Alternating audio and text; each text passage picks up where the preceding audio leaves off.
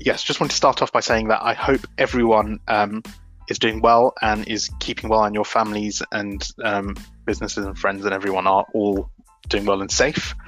Um, and just wanted to kick off this session all about social media during the impact of COVID-19. And I think it kind of will go beyond that because it's something that this time will allow us to have a pause and understand how we could potentially better utilize it and what we could be doing in this current situation. So there's going to be three key areas which I wanted to cover in the session, which will cover all the elements that we discussed and highlighted in the talk. So one is going to be obviously the role of social media at this time, which I think everyone will have an opinion on or have seen a lot of communication about online, and it's changing rapidly. So that'd be quite an interesting aspect to build upon and see. And also we're going to try and reflect on past scenarios which probably cannot see the magnitude of the situation as we're in right now. And I'm going to try not to use the word unprecedented in this presentation, just because of its overuse, and I was trying to contextualize things. And as part of that, I think we're going to compare some parts to advertising and ad spend in previous recessions, which obviously is as close as we can try and replicate and understand in terms of using base data.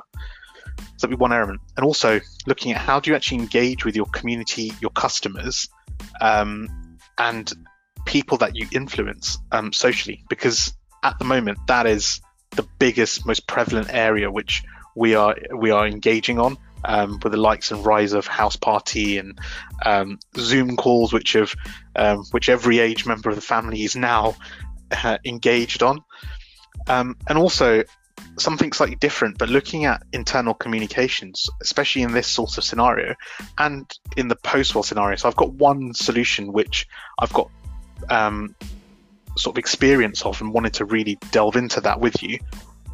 So I hope that will add some value, and I look forward to your questions at this time.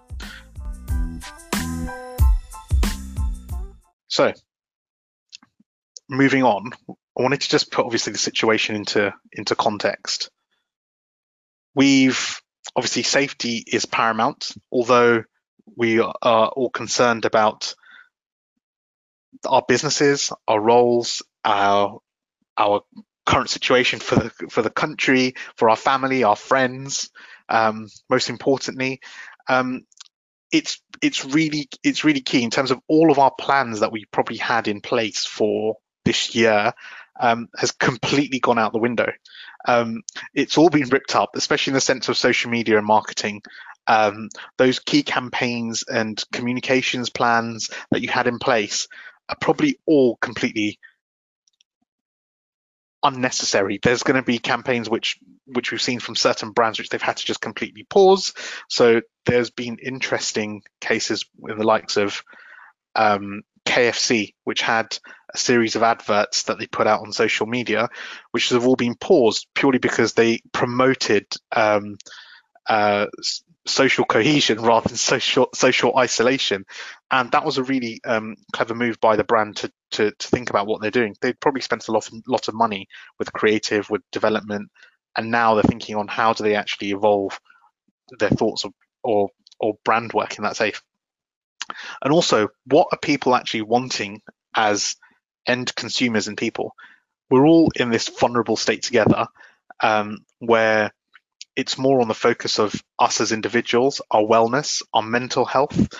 How are we going to all cope with our home situations, either working from home if you can, and also those that are not able to work at home, especially in the rail industry. How are we going to actually bridge that gap and be able to understand how we're going to make people feel like a cohesive team when we are all isolated and boxed into our homes, if that's the case, or you actually have to go out onto some of the rail networks or sites and actually work to keep things running. So there's lots of different contexts there. But there's been some interesting research done by Kantar in terms of how people are reacting to brands and what brands are going to be doing in this current time. And it's quite interesting kind of goes against what I'm trying to say, but I feel um, and there's some reasoning why I'll explain that in a short while. But we've obviously got um, brands which are actually pausing all advertising spend for Q2, and digital spend is dropping by 38%, and spend on traditional channels is going down, has dropped down to 43% in March and April. So there's been a massive drop in terms of what marketeers should be doing and what they should be thinking about. And even another recent survey, I think 2,200 marketeers from Marketing Week were surveyed to reveal that the majority of brands are delaying all their spending decisions, which you completely get. And every company at the moment is handling this in a different way, and they've got to look after their employee base and make sure they can retain who they're working with, make sure the business actually survives through this period and hunkers down and make sure they exist. It's not about just building brand, but there are different schools of thought on that. And the other aspect is, how do we actually build our brands in such times? So there's some great research and context that we've done from previous recessions, the 2008 recession, and some data from the US that we've got there, which explains and shows where brands have actually grown dramatically and used that time to actually strategize and plan for the next few months ahead, or as we don't know at the moment, it could be months, weeks. Even the government doesn't know in the UK. So we're trying to balance out something that's, I won't use that word too much, but unprecedented. So we're trying to actually utilize as much data as possible in that context. So in that space, I just wanted to take you through some elements in terms of the role of social media and what does it actually play. So I think there's some key words that I've put onto the screen purely because I think to try and build upon the importance and things that we need to be. And I think this doesn't just stand for times in the era of sort of COVID, but I think we should be practicing this with social and digital and embracing it more. Because one thing, there's a phrase that I'd like to use quite a lot, which is we're generally unsocial on social. And I think that's completely changed in the current scenario when we're now becoming more open to sharing, more open to being not just posting beautiful pictures or the edited photos. There are Zoom calls and Skype calls I'm having with people, and I'm either I haven't combed my beard as much as I would have. I'm becoming more open to just sharing myself in the state that I am, not not trying to be perfect in every scenario. And I think that's something that we have to get comfortable with in a digital world, because the answers, the solutions, the options in social media are constantly changing, and the way we actually communicate is constantly evolving.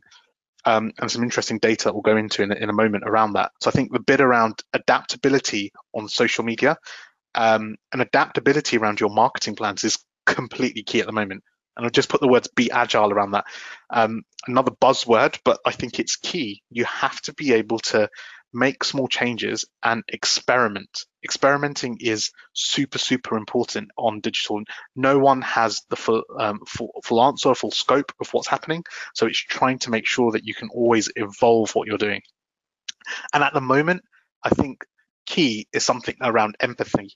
What is on your audience's mind? What are you trying to deliver beyond government messaging, which is great? But I would classify that as a hygiene factor, because marketeers are not supposed to be, and brands are not there to give medical advice unless you're a medical brand or related to this, to providing a cure in some way.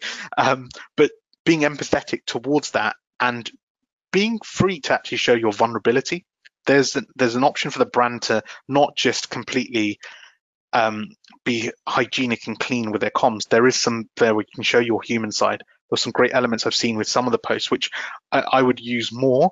There are some rail brands which have created books, like in the UK, Thomas the Tank Engine for children, but that was a campaign which I saw tweets and content from December, but that could be so easily repurposed. There are lots of areas where they could engage with their audiences, with people who have children, which number do, or and that's a big challenge at the moment because children are now at home. You're homeschooling. You've got different contexts. You've also got workers that are in different scenarios, and also trying to be able to make a personal connection. So personalizing content, or giving some form of personal element into this, great in terms of like the sort of CSR perspective, but how are you helping the community? How are we building relationships outside of our usual business needs? Because as the fourth point says, which I'm sure no one is doing, but there's no,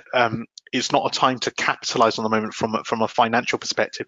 What are we truly doing? What's our brand voice actually presenting to our potential audiences or who we want to speak to? Capitalization on this, I think, is good if you are using it to empathize with your audience, and you are building relationships, and you are sharing what you're doing in terms of great work or gratitude to NHS workers or medical workers across the globe or in different parts of the world, and also other ways that you're going to engage with them. So just moving on from there, there's been some interesting bits. So although earlier I said there's this bit where brands, we've noticed that marketeers are completely reducing spend on digital and marketing initiatives and what they're doing. They're not actually replacing it with anything else. And a really interesting quote, which I've taken from an article, and I've got all the links to the article, so the Kantar research studies, the IPA article, etc., at the end, so I can share that with everyone via Katrina, if that's okay. I'm happy to do so. But it's really interesting saying a brand judged to be on its way down because it's fallen silent will very rapidly see this manifested in the world in word of mouth, which will accelerate the perception of failure. So by hunkering down and not posting anything and not sharing and not communicating, you could potentially become non-existent. I don't see that completely being the case, but it's a sobering thought to think that this could really, really easily happen. And there's also the interesting element in terms of what happens in terms of there's a massive shift that has generally taken place in previous recessions. So the example from recession in 2008, there was some really, really interesting stats in terms of the advertising spend market, which saw a massive decline in terms of newspaper research advertising by 13%. Ad spend on radio dropped, and the spend on magazine spend dropped as well, and outdoor, and TV spend, and digital. So many traditional mediums, channels did not actually recover from that shift to digital, and accelerated the sort of financial crisis. That begs the question to me in terms of, are we going to see a bigger shift in terms of where we're sitting, or where different industries sit as well, in terms of the utilization of these channels and how they're actually engaging with their customers? Because you've got to see, although we're in a fight, we don't know how long this period will be. We're in a really in a pressure cooker environment where people are now adapting to technology like House Party, like sharing apps, like Facebook groups and communities, which they're engaging off the charts on. And I know it's a very pressurized environment, but people are getting stuck in these situations for a number of weeks. So we are actually creating habits which will be quite hard to draw away from, because before even the period of COVID, or being isolated as most of us are in different parts of the world, we're also seeing a real drive toward, we're already using social media apps prevalently, whether it was Facebook, Instagram, Snapchat, whatever age generation you are, LinkedIn, or the newer channels like, which actually isn't new. House Party has been around for the last 4 or 5 years, and no one's actually utilized it as much until recently. And then how do we actually engage with our communities in this space. So what we've actually noticed in terms of engaging with communities, there's been a massive drop in terms of how we actually engage with brands on social media.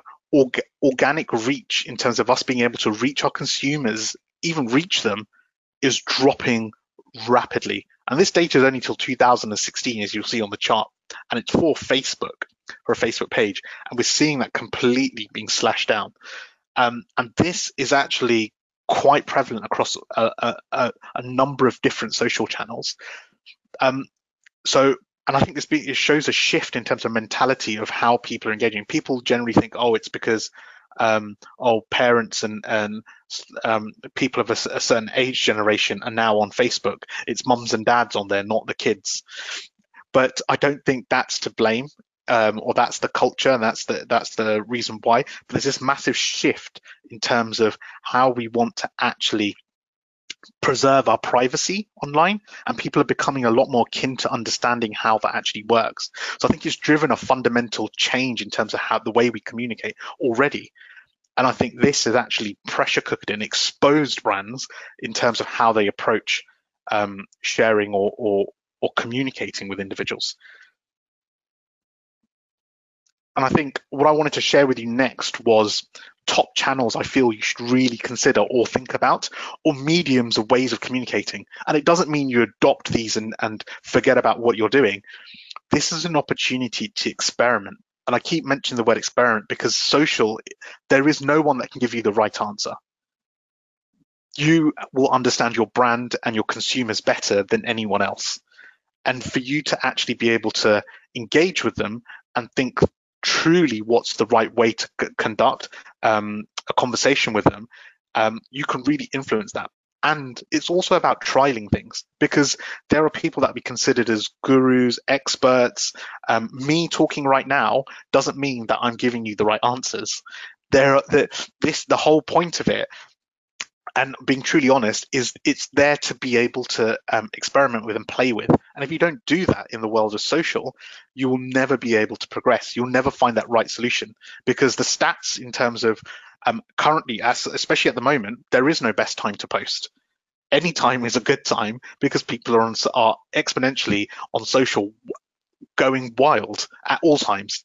We've seen posts and live streams, etc., getting sort of 10 times the reach that they normally would. There are a few little hacks and tricks that we can utilize. And just keeping an eye on time, I just wanted to go through these 7 little posts here. There's 8. I've got one hidden one, which I found out through an online post, which I think is quite interesting to consider and for all of you to explore. So number 1 is podcasts. I think podcasts are a huge, huge opportunity, especially for the transport industry. If you look at the likes of, and slightly tangible example, but Transport for London produced the Metro. A really crazy move, I think, if you think for a business to create its own newspaper and publication to engage with an audience. And it engages well because you've got commuters and people traveling on your trains on a regular basis. Some people probably spending more time on your transport service than they do potentially with their family. So what are you doing to engage with them, utilize them, speak to them at depth? And there's only 2 real true channels where you can actually engage in depth. I feel there's super depth. That's YouTube and Facebook, YouTube and podcasts. That's where you're getting longer term conversations with them, where it's not just a superficial hi, hello, bye. You're actually engaging with people up to 30 minutes minimum. Because with a podcast, you've got roughly about 30 minutes in terms of a good podcast, or longer if they're engaging and good. But that could be some interesting topics in terms of how you're actually talking to people. There are some really, really interesting podcasts and people, and you could already delve deeper into your audience and find out more of what interests them. But it could be an interesting way to engage with them. And then you get to the likes of Facebook groups, which I've got on there, which I think is a really, really another intimate way of communicating, and it's definitely prevalent in this age of messaging, which is taking over.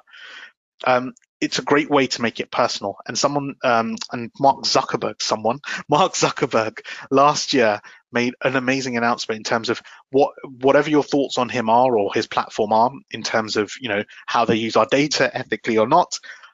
Their premise was to make he said, I want to make communication more personal. I want you um, I want you to share and talk with your friends on there more and more and make personal connections and delve deeper into that space.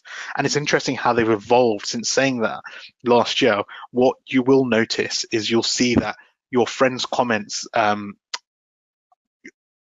content is actually shown more to you than other content that's previously been posted on there. And some of it might be annoying because it might not be the right type of content you want to see, but also you're actually being driven to engage more in those spaces. So it's a great way to actually communicate and speak.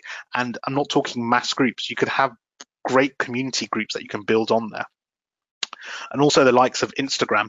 So making sure you don't treat all the channels in the same way.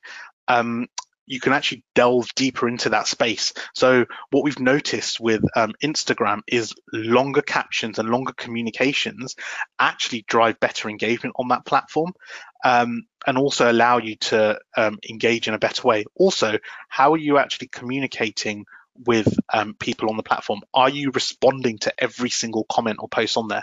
Because what that does is tells the algorithm that you're actually acknowledging and you're having a conversation, and it allows you to be seen more in other people's posts. So those individuals that are engaging with you, give them the time of day, give them the option to communicate. Whether it's positive or negative, you should be developing that conversation with them. And that is super, super key.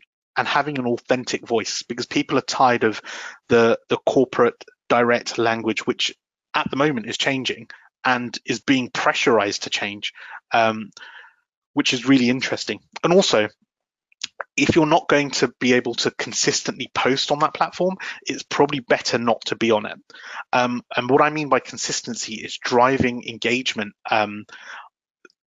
in terms of the number of posts you're posting. It is a volume game on Instagram. You need to be seen, you need to be posting. So a post every day is great, but if you look at the biggest accounts in the world, the ones that are actually driving true engagement and driving conversation, they're posting up to 16 times a day. That's a commitment. And it's not saying that you have to post 16 times a day, but you've got to put two and two together in terms of the drive that they're actually creating through that space is super, super important. And always, always ask a question on these posts. Drive engagement. Because what tends to happen is you'll get three times the amount of engagement you'll want to get if you didn't ask a question. So asking the question, driving something that could be relevant to that audience, and also thinking about the audience outside of your group. Who are you influencing in the future? How are you going to be getting more people to come on to the Transform platform, even though it exists, which is a super key one there. And just whizzing through some of the others there, I'll just mention two others. One is LinkedIn. You've got a lot of commuters in the sort of in the working category that use it as a transport platform because they have to. Yes, that's great. But at the moment, LinkedIn is in its golden era. It's like the Facebook of 2014. Organic reach on that channel is through the roof. You can capitalize on that at the moment. It is ridiculous. You can get super creative with your content on there, and it's currently content agnostic. And what I mean by that is you can actually post anything as long as it's vaguely interesting. You can get super engagement on your content. So whether it's a really interesting video, a simple still image, an engagement piece, you can really drive content well. But one thing that's interesting on there is brands are not driving that. It's the individual. So if you have employees or people in your platform, people in your company that can really tell a story or bring something out, bring an authentic voice, that would be really interesting. So I'm talking about the likes of, I don't know, conductors on the trains, interesting employees like TfL in the UK. This is an offline aspect, but an interesting angle where some of their safety and workers on the actual platforms provide some form of entertainment or light-hearted entertainment by engaging the customers, all of us on the platform. So that's a really interesting angle. Why would you not potentially utilize those on social? You probably see that conductor or someone on the train more often than I probably see my daughter, because I'm dropping off at school and I probably see that person every single day for a longer period of time than I probably spend with my daughter, which I see in the morning and the evening because I'm at work. So how do you utilize and leverage that? And also an unexpected one for someone that is in love with digital, um, and a slightly older form of digital, I guess, is email marketing. It's taken a massive increase, and the likes of WhatsApp. And my secret one that I wanted to push out to you is an app which isn't publicly available, and I think it's going to be due in Q2 of this year, and it's called Community, and it's a texting platform which has also grown and come back into fashion, which is completely unexpected. But I think it's a really interesting angle of how that could potentially be utilized. And I'll delve into more of that later, but I wanted to move on slightly. I'm definitely take questions at the end if there's time.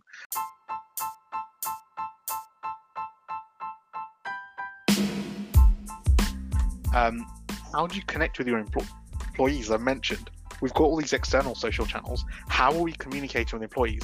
I've noticed, I've seen certain bits with the rail industry when I was looking through that, you know, obviously the HQ staff that might be working in an office potentially are working at home.